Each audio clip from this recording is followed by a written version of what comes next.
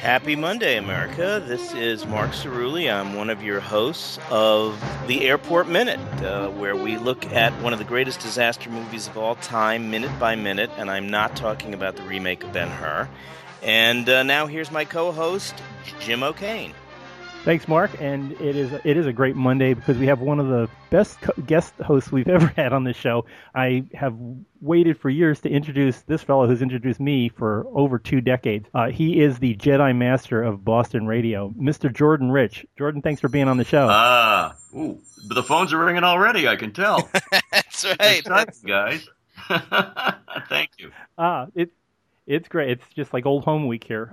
Jordan and I have been on his radio program for years and years, and it's been a lot of fun talking about TV dads on his program. And now we get to return the favor with doing a minute of airport, and we are up to minute 71 already. The flight of the Golden Argosy Flight 2 is leaving Lincoln International, unfortunately leaving Maureen Stapleton behind, while Dio and Helen Hayes settle in row 23. It's an interesting minute by starting off with something you'll never see on a commercial airline again. Somebody chain smoking in coach. But we remember those days, and man, were they awful. Yeah, I got to tell you guys, podcasting is the greatest development since the wireless, because where else could you examine a movie to this extent? I love this idea, and I hope this is the first of many podcasts about individual films, because when you get to Casablanca, I want to come back, okay?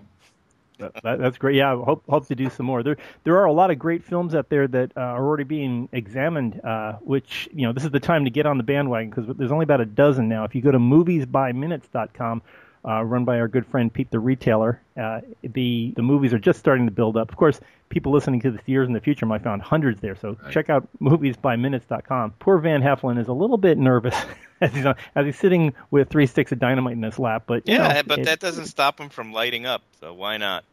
Yeah, it's so fascinating with the cigarette and the fact that he can walk onto a plane with dynamite. It was a kinder, gentler time. Yeah, and Helen Hayes can walk onto anything, Lady yeah, terrorist can walk onto any plane. It's great. She's amazing. I keep wondering what Marilyn Munster's story, that's Pat Priest sitting behind her. I just wonder if she's got her own story going on this plane. We just never explored it. So that's Marilyn. That's really Pat Priest? Yeah, that's Pat Priest right there. She was a Universal contract player, and after the Munsters finished up, she just kind of hung around and wound up as a background filler for a lot of movies, Airport being one of her bigger ones. Wow, that had to be right at the very end of the whole contract era. Yeah, I would think so. This is 1970, that all folded up in the mid 70s. So she was gonna be looking for the convention circuit after that. I know you guys are so well versed in this, but I'm sure you've talked about the fact that this was the big disaster film that sort of preceded all the 70s disaster films. Am I right about that? Yeah, this is the granddaddy of disaster films. I mean, there had been things like A Night to Remember and stuff like that, and there were other airplane movies like The High and the Mighty. Right. 0 Hour would be another one too. But this is the one where it kind of brought together that Love Boat Grand Hotel all-star cast, combined with a big disaster that everybody had to survive. Yeah, it's interesting. I remember the book being on everyone's nightstand. Not me. I was only in my early years, but every adult was reading Airport by the author, and it was a huge bestseller. And I'm sure the movie, for those who read it at the time, was a huge deal to see it come to life.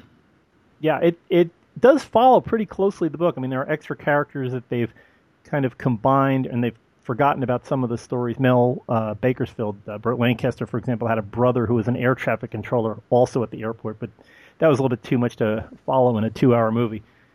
But this really does carry pretty much faithful to the book on the main characters, like the stowaway and the mad bomber and all that, and Jacqueline Bisset having an affair with Dean Martin. So it carried pretty well. I've got to tell you guys before we get too far along that, and I'm not name dropping, but I can't help myself. But in a while back, I had the opportunity to be in Los Angeles en route to another spot, and we were having a lunch outside where people lunch, and apparently it's a place where a lot of stars hang out. So my new wife at the time turned to me and said, "Who's that over there?" And I looked over my shoulder, and sure enough, it's Jacqueline Bisset getting into a really sleek sports car. She looked amazing.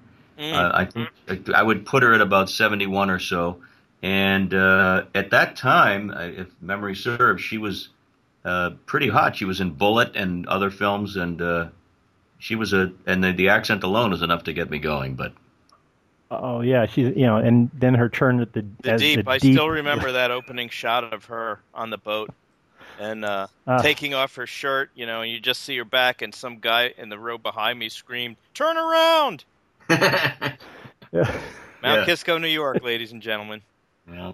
Wow, it was she's still astonishing looking. I mean, she maintains very well. Yes. We've been trying to she would be our ultimate get for this podcast. Well, Burt Lancaster would be the ultimate, but that's not going to happen. I think you'd need to do a seance for that. But, he'd be very quiet. We could probably get him, but he'd be very quiet. But there are still many surviving members of the cast, and we keep putting out a constant. John Findlater, where are you, sir? John Findlater and Lisa Gerritsen, and there's a couple of others that are still around. But yeah, if Jacqueline Bisset would be on our show, I think we'd all die happy, man. Yeah, she's a terrific actress even today. But I guess the shock value of him having somebody who was quote unquote pregnant out of marriage. I mean, even though it's 1970, is that when it came out? Mm-hmm. There were some things in that film that were pretty adult, I guess we can say, right? Pretty. Yeah, they were openly this was a G-rated movie, and Dean Martin and Jacqueline Bisset were openly discussing their abortion options during the movie, and this was before Roe v. Wade, so this was all rather taboo subjects that they were hitting on for a general audience. But it still has the 1940s feel about it. There's so many little melodramas happening. The idea of the pilot, the steely-eyed pilots up front trying to work the problems and stuff. That all comes from World War II style movies. But this was kind of a last hurrah for that era too. I mean, we were talking about the studio actors and all the contract players. This is all happening the same year as Easy Rider and all the independent productions that are changing the world of movie making. So we're watching a kind of a passing of the torch here.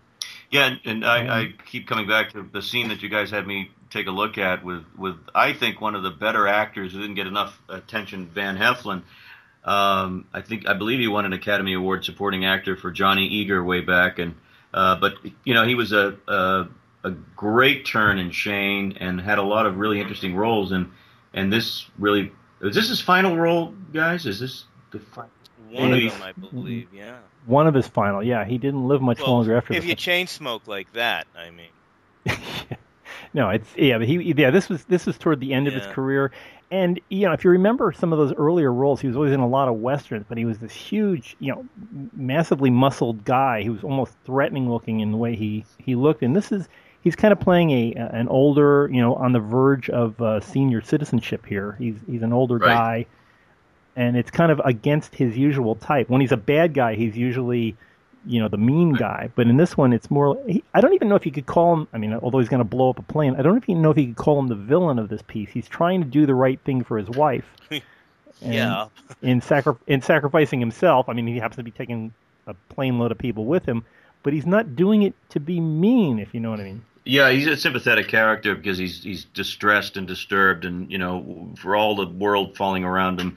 And Maureen Stapleton, to her credit, always turned in a believable performance. I think what makes those two characters seem believable is that they look like everybody else. They don't look like movie stars, and I think that makes it both effective performances. And there really isn't that much in the way of glamour in this movie. I mean, you can tell kind of a class distinction between Mel Bakersfeld's wife and the rest of the crew. And the high society types with Jesse Royce Landis, but everybody seems to be just an average Joe in this movie. It's very egalitarian as to the outcomes and how they deal with life. It's still fascinating how much you get dragged into the film, though. I mean, it has these melodramatic parts in it, but you'll watch the movie right to the finish, wondering whether they're all going to land safely. And we haven't. I'm sure you've done much more on George Kennedy than I could ever even think about adding. But I think for me, and I saw the movie when I was probably 13 years old or so. For me, it was his character that tied everything together, and of course, he goes on to star in all the other airports, many of them. But his, the tough, grizzled guy who's just going to get it done. I thought he brought a lot of heroic truth to that role. I really did. Yeah, a lot of people in the aviation industry look at him as an archetype that they want to be like Joe Petroni. They want to know everything there is to know about how a plane works, how aircraft operations work, minus the wet cigar. Yeah. But yeah, he's very much the epitome of what a competent what the airline industry looks at as competent. He's just he's the answer man. He's the guy, the go-to guy for any needs when trouble's around. He's the Scotty of this movie. Yes, the or the MacGyver in some cases, but it's a bit well balanced role between his work and Burt Lancaster's work on the other end of the leadership scale. And again, I being a huge Burt Lancaster fan from the early days, Trapeze and Jim Thorpe all the way up to Atlantic City. I mean, I think his body of work speaks for itself. But you're looking at almost a mythic kind of figure running this airport, and even he, with all of his amazing charisma, can't really fix things until Joe comes along. So it's really an interesting. And yet he, the strange thing about it, I mean, the oddity is that he doesn't. Burt Lancaster hated this movie. He couldn't stand it. It for him it was the biggest piece of junk. I think that was an exact quote of how of any movie he'd ever been on. So it's kind of sad. I mean, he comes through as a professional. He plays his role as he was asked to do, but he preferred movies more like at this time he was doing more experimental films. We talk a lot of the movie. One of my favorite. Yeah, what a great movie. Yeah, that's movie. Absolutely your gem. Yeah. There's been a suggestion that The Swimmer may be the sequel, that the unintended sequel, even though it was made first. It's the sequel to Airport because he kind of has this same detachment for his family and everything else going on in his life except for work, and he's so far away from his kids and his, and his wife. Maybe if he had looked at it as the prequel to The Swimmer, he might have turned in had better feelings about making the movie. Yeah, you're right, and I think if memory serves, around 1970. He started to take lesser roles in smaller films. I remember Lawman, which is one of my favorite westerns at the time, and he just started to move into different areas. But yeah, he certainly his presence commands a lot of respect in a film like this, whether he liked it or not. Yeah, definitely. And it just goes to show you that the acting roles here, the acting on this movie is paramount. We have that brief scene of a Model 707 flying up from what looks like, I guess, dry ice in a blank studio stage, and that's about it for the special effects. They didn't really rely on, if they had done this movie nowadays, it would look like that Denzel Washington movie. The plane would be shaking and there'd be all kinds of point of view shots with the jet flying around. But this isn't required for a movie of that time. We relied on seeing how the actors did it, and visual effects kind of took a second place. Yeah, that's a good point. Yeah, and we're about halfway through this minute. We're back with Maureen Stapleton in that beautiful Gate 33 set at Universal. She just finished the end of Act 1 when we watched the plane go away, and she saw the taillights of the plane as it was going up the runway. So now we're into, what is the complication? Everybody has been set in place, so when are all these pieces going to start falling? And she walks over and acts as a segue to the other part of this thing, which is Helen Hayes and the Stowaway. She just looks so shell-shocked and beaten up by all this, as if you can imagine. It's an excellent point, Jim. Great device where one character is moving through her scene and then moves off, but segues into the next scene. And if you think about it, that's the way a load of strangers would react. I mean, no one is jumping into the other person's life, but they're all intertwined. They can't help it.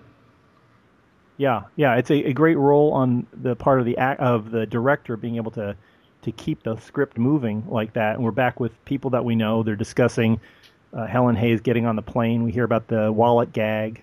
Right. And we're back with poor John Finlater as Mr. Coakley there, who is just a butt of another joke. With his boss asking him, how many heads does he have, Right. because apparently he's missing his head. Not exactly good managerial technique. But, nowadays that would have brought a call to HR. Yeah, that would. But all great actors there. Clark Howitt, who probably best known as his role as the sheriff in Billy Jack. He was the good sheriff with the bad deputy. But he's a good, solid. I think he was a contract worker for Universal. He was in a lot of Universal pictures and did a lot of work. And he's one of those guys, the ones that you don't know their name, but you know the face. And he's kind of like Whit Bissell in this movie. You just kind of see him and go, oh, I know how he's going to be. He's going to be in charge. Yep. Whit Bissell's one of the most often seen faces and names in these films at that time, and it almost warms my heart to see him in a particular film of this era, because he was everywhere, and long it's really career. funny to watch the airport sequences and realize how. Well, first of all, there are no computer screens. There are landline phones with rotary dials. I mean, it's really quite dated technology, but it's not that long ago when you think about it.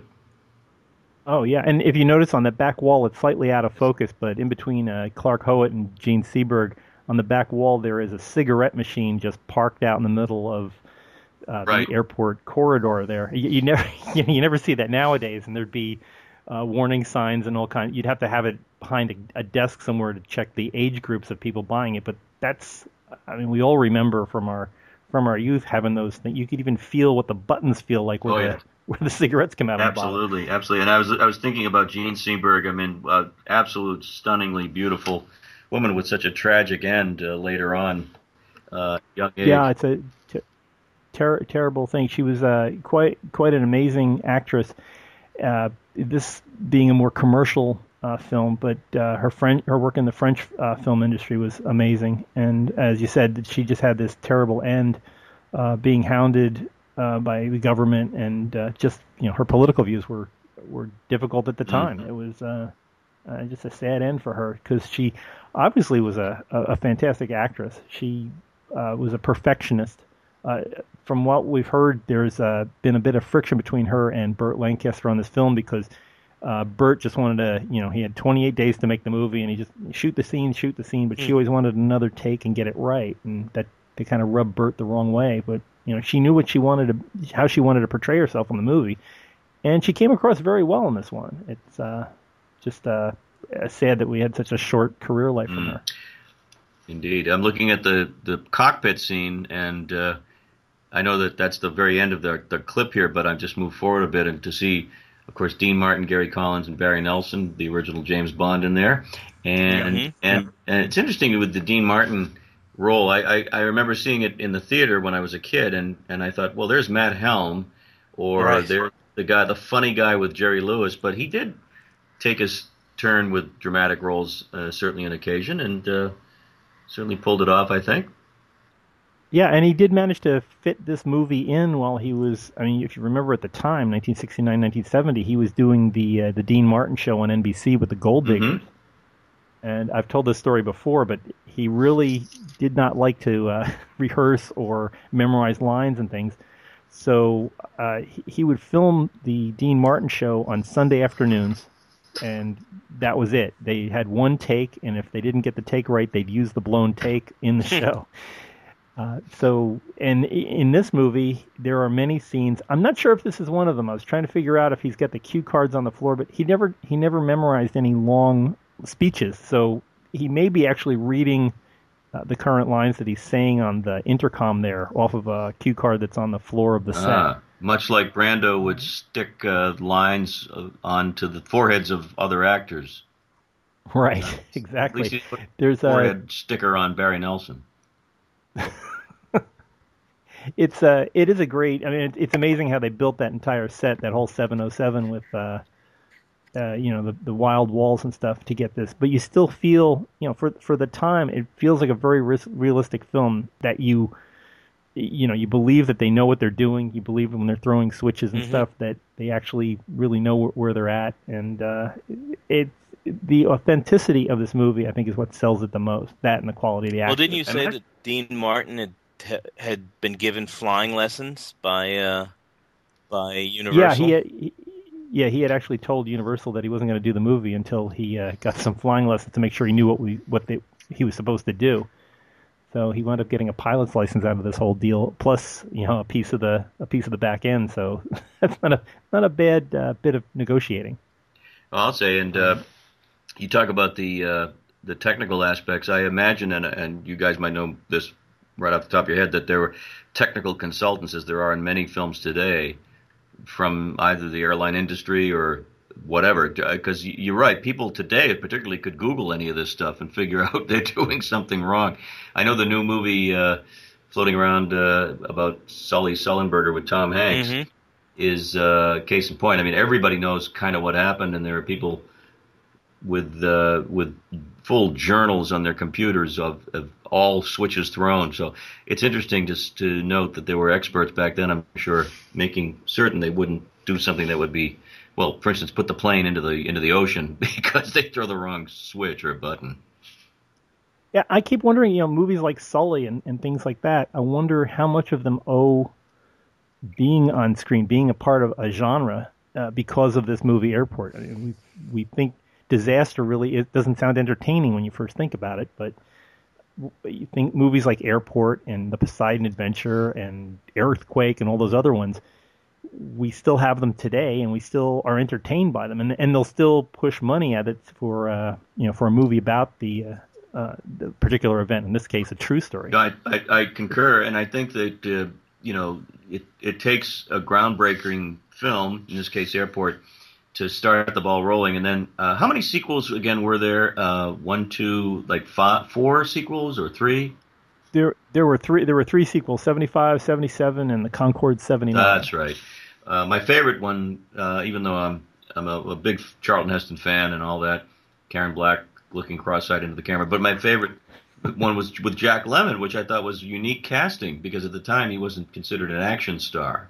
Yeah, the underwater Right. one there, and it's just amazing that they could still find an entire fleet of maybe slightly over the hill actors, but they were still top names. Jimmy Stewart was in that movie, for example, and it's just Olivia de Havilland was in it. So It's just quite a few big names that would still come out, and it was more than just a paycheck. I think they wanted a little bit of the camaraderie there, and the plots became sillier and sillier, but it was just fascinating to see these people one more time up on the big screen. It became sillier until the ultimate tribute, Airplane, came out. Yes. Right? Yeah, exactly. And this movie really explains Airplane perfectly. I mean, I remember seeing Airplane when it came out and thinking, wow, this is just a really funny movie. And now, unlike you guys, I hadn't seen Airport when it came out, but now it just makes it even funnier. You see the basis for all the gags and everything. Yeah, all the jokes keep coming back. I was like, oh, that's what that meant, or that, and I can imagine that if you hadn't seen this movie, a lot of the jokes that had kind of flown by an Airplane, if you saw this movie and then saw Airplane, you get, oh, that's what they meant by it. So every stereotype the red zone is for loading and unloading only. Remember that. Exactly. Yeah, it's just amazing what this kicked off, and it was just a silly little movie. I think I watched it. I did see this movie when I was about 10 or 11, and I'd seen it in the movie theater once. But I think getting soaked in it every couple of Sundays on the ABC Sunday Night Movie, they would show Airport, and it became kind of a semi-annual event of seeing it on the screen. And then in the age of VCRs and stuff, when we could actually watch movies again and again and again, it just really kind of seeps in. Every character, and I guess more people are picking up on that listening to our Minute by Minute show. Yeah, and the funny thing is I could probably still sit down and watch this again and still be entertained by it. It has just an enormous rewatchability. Maybe not Wizard of Oz quality, but it's still a rewatchable really well film. made, major studio, big budget film. And I wonder if it, like Jaws, which came 5-6 years later, if it made people a little uneasy about the flying experience. I know hijacking was in vogue at that time, and of course there was no thought anybody would blow up a plane as there is today. But Jim or Mark, do you have any knowledge of whether or not it forced people to be a little more frenzied about air travel?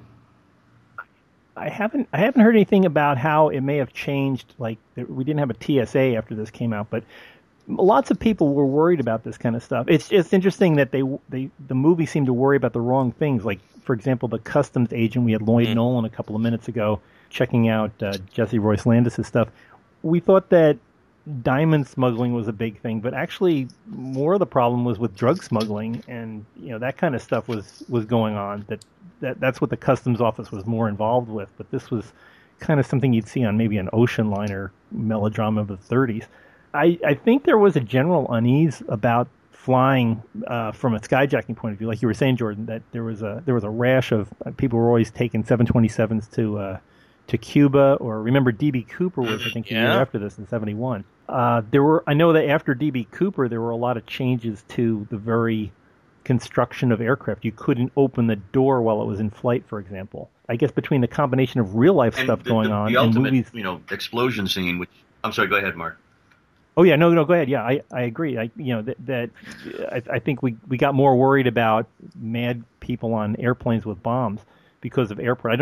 I don't know if like Airport 75 got us worried about making sure the flight attendants knew how to fly an aircraft. Yeah, right. No, I was going to say it's an interesting evolution in terms of how movies affect the public. And I remember around that time, if memory serves, there was a really fun little space movie called Marooned. Gregory Peck running NASA, if you recall. And Right. And again, the technology, if you look at the special effects, they're pretty lame from today's standards, but it made us excited about the prospect of A, being in space, and B, working with our arch enemies, the Russians, if you recall. Yeah, and Marooned was actually a kickoff to the Apollo-Soyuz test project. The head of the National Science Foundation, a guy named Philip Handler, had been to a press screening or a special screening at the White House where they showed Marooned to the Apollo 12 astronauts. If you can imagine sitting down and watching a movie about a disaster and you're an astronaut. Well, they invited Philip Handler to watch this movie when it first came out. Handler went to the Soviet Union and was talking about sharing things with them from a science point of view, and he mentioned the movie and explained the plot. When he started explaining the plot, the Russians got all excited and said, well, we don't have a way of rescuing American astronauts. And Handler said, well, maybe we should talk about that. And because of that movie, Marooned, the Apollo-Soyuz test project happened 5 years later. So that was a real key thing. Interesting connection between Marooned and Airport. The original Mel Bakersfeld, or the guy that George Seaton was trying to get, was Gregory Peck. And when Gregory Peck dropped out to do Marooned, they picked Burt Lancaster as second choice. Interesting. So one big circle. I remember what I was going to bring up earlier. I should have, but when that bomb goes off, obviously, if memory serves again, if the bomb goes off and the plane is low enough, according to the storyline, so that it's not, the air pressure isn't that drastically changed. Am I correct, John? Right, yeah, it's at 16,000 feet. Which only brings me back to another classic film from the 1960s. Everyone remembers Goldfinger. And the finale in which Goldfinger is sucked out of that tiny window, which to me is one of the great endings for a villain in a Bond film. But Jim, you're I know Jim is a rocket scientist. I used to introduce you that way. Was that realistic? The bomb goes off, the whole, he flies out, and people are. Yeah, that is extremely realistic. Actually, Mark is our Bond expert here. He's worked on some featurettes and things with and commercials and stuff for Spike and things for the Goldfinger special effects. Mark, how was that accomplished? Do you know anybody that worked on that? Oh my God! When I worked on the documentary, we interviewed some of the kind of the stagehands who were there, like the guy that had what do you call it? Like a light under the laser table. So when the fake laser beam was going down, he was actually there under the table, following a line, kind of cutting it. And They didn't talk too much about that scene. I mean, that was all done at Pinewood, obviously, and both Gert Frobe and Connery had little nylon wires under their suits and stuff, and people were pulling on them to make it look like they were floating through the air. Yeah, it is a realistic event, though. There's a scene later on in this film, I think it's around minute 100, where George Kennedy describes watching someone getting sucked out of a MATS plane in the Air Force during the 50s, and talking about the guy getting pulled through a 1-foot hole in the wall of the plane. That's actually based on, from what I understand, Arthur Haley, who was in the RAF. He had seen this happen on a transfer, or he had worked with somebody who had died that way on a transfer. So it's being built from experience, which is a kind of scary thing. But I mean, the good thing is that most aircraft are strong things, and they're tested daily to find out how everything's going, and they're checked down to the individual bolts every few weeks. So you're working with very safe planes. Of course, that's assuming that nobody detonates 3 sticks of dynamite in the bathroom. Well, of things to worry about, it's probably not much to worry about. But again, movies like this, you get more upset about that kind of stuff. Well, this has been a really thorough minute. It has a lot of different things were going on, and we've barely taken off on Flight 2. There's going to be a lot more stuff coming on later this week. Jordan, thank you so much for being a part of our show. It's a pleasure and an honor, and a real privilege to have you here. Hope to have you back on. Maybe in one of our Airport 75 ones we can discuss. I'd love that. I mean, Dana Winter flying into the plane. I remember it like it was yesterday, and I was front center for every disaster film, and I'm sure you guys are just champing at the bit to talk more about these things. So I'd love to come back. This was really fun, boys. And let me just say this, Jim O'Kane, you brought so much joy to the audience that I was lucky enough to work with for 20 years, and we had great shows. And again, I thank you for doing that and for inviting me on with you and Mark. Well, great. Thank you again, Jordan. To meet you. Through the miracle of Skype. Well, maybe we'll get to handshakes someday. And I love talking movies. Movies are the magic of our lives, and the imagination is what we have to keep alive. So thank you for what you're doing. Well, that's great. Thank you again, Jordan. And we will continue this discussion here and online. If anybody in our audience would like to comment on this minute or any other minute, you can do this in several ways on our social media. We have at Twitter, we have Airport Minute. On Facebook, just look for Airport Minute. We've got a great big website at airportminute.com where you can look up individual episodes. We've got extra pictures, scripts, and you can listen to the whole thing if you haven't caught up with it. Also, on our big airportminute.com website, you can order yourself a digital or physical copy of this movie through Amazon. It helps our site a bit, and more importantly, it helps you understand what we're talking about. It's really hard, I think, to listen to this and not have seen the movie. So check that out, please, if you get a chance. Also, if you'd like to get this or any of our friends' podcasts delivered to you Monday through Friday, check us out on iTunes. Just search for Airport Minute, and you can get this delivered Monday through Friday every morning first thing. Thank you so much for joining us. We'll see you again tomorrow right here on the Airport Minute. Until next time, good day. Bye. Nice going, sweetheart. Remind me to send a thank you note to Mr. Bowling.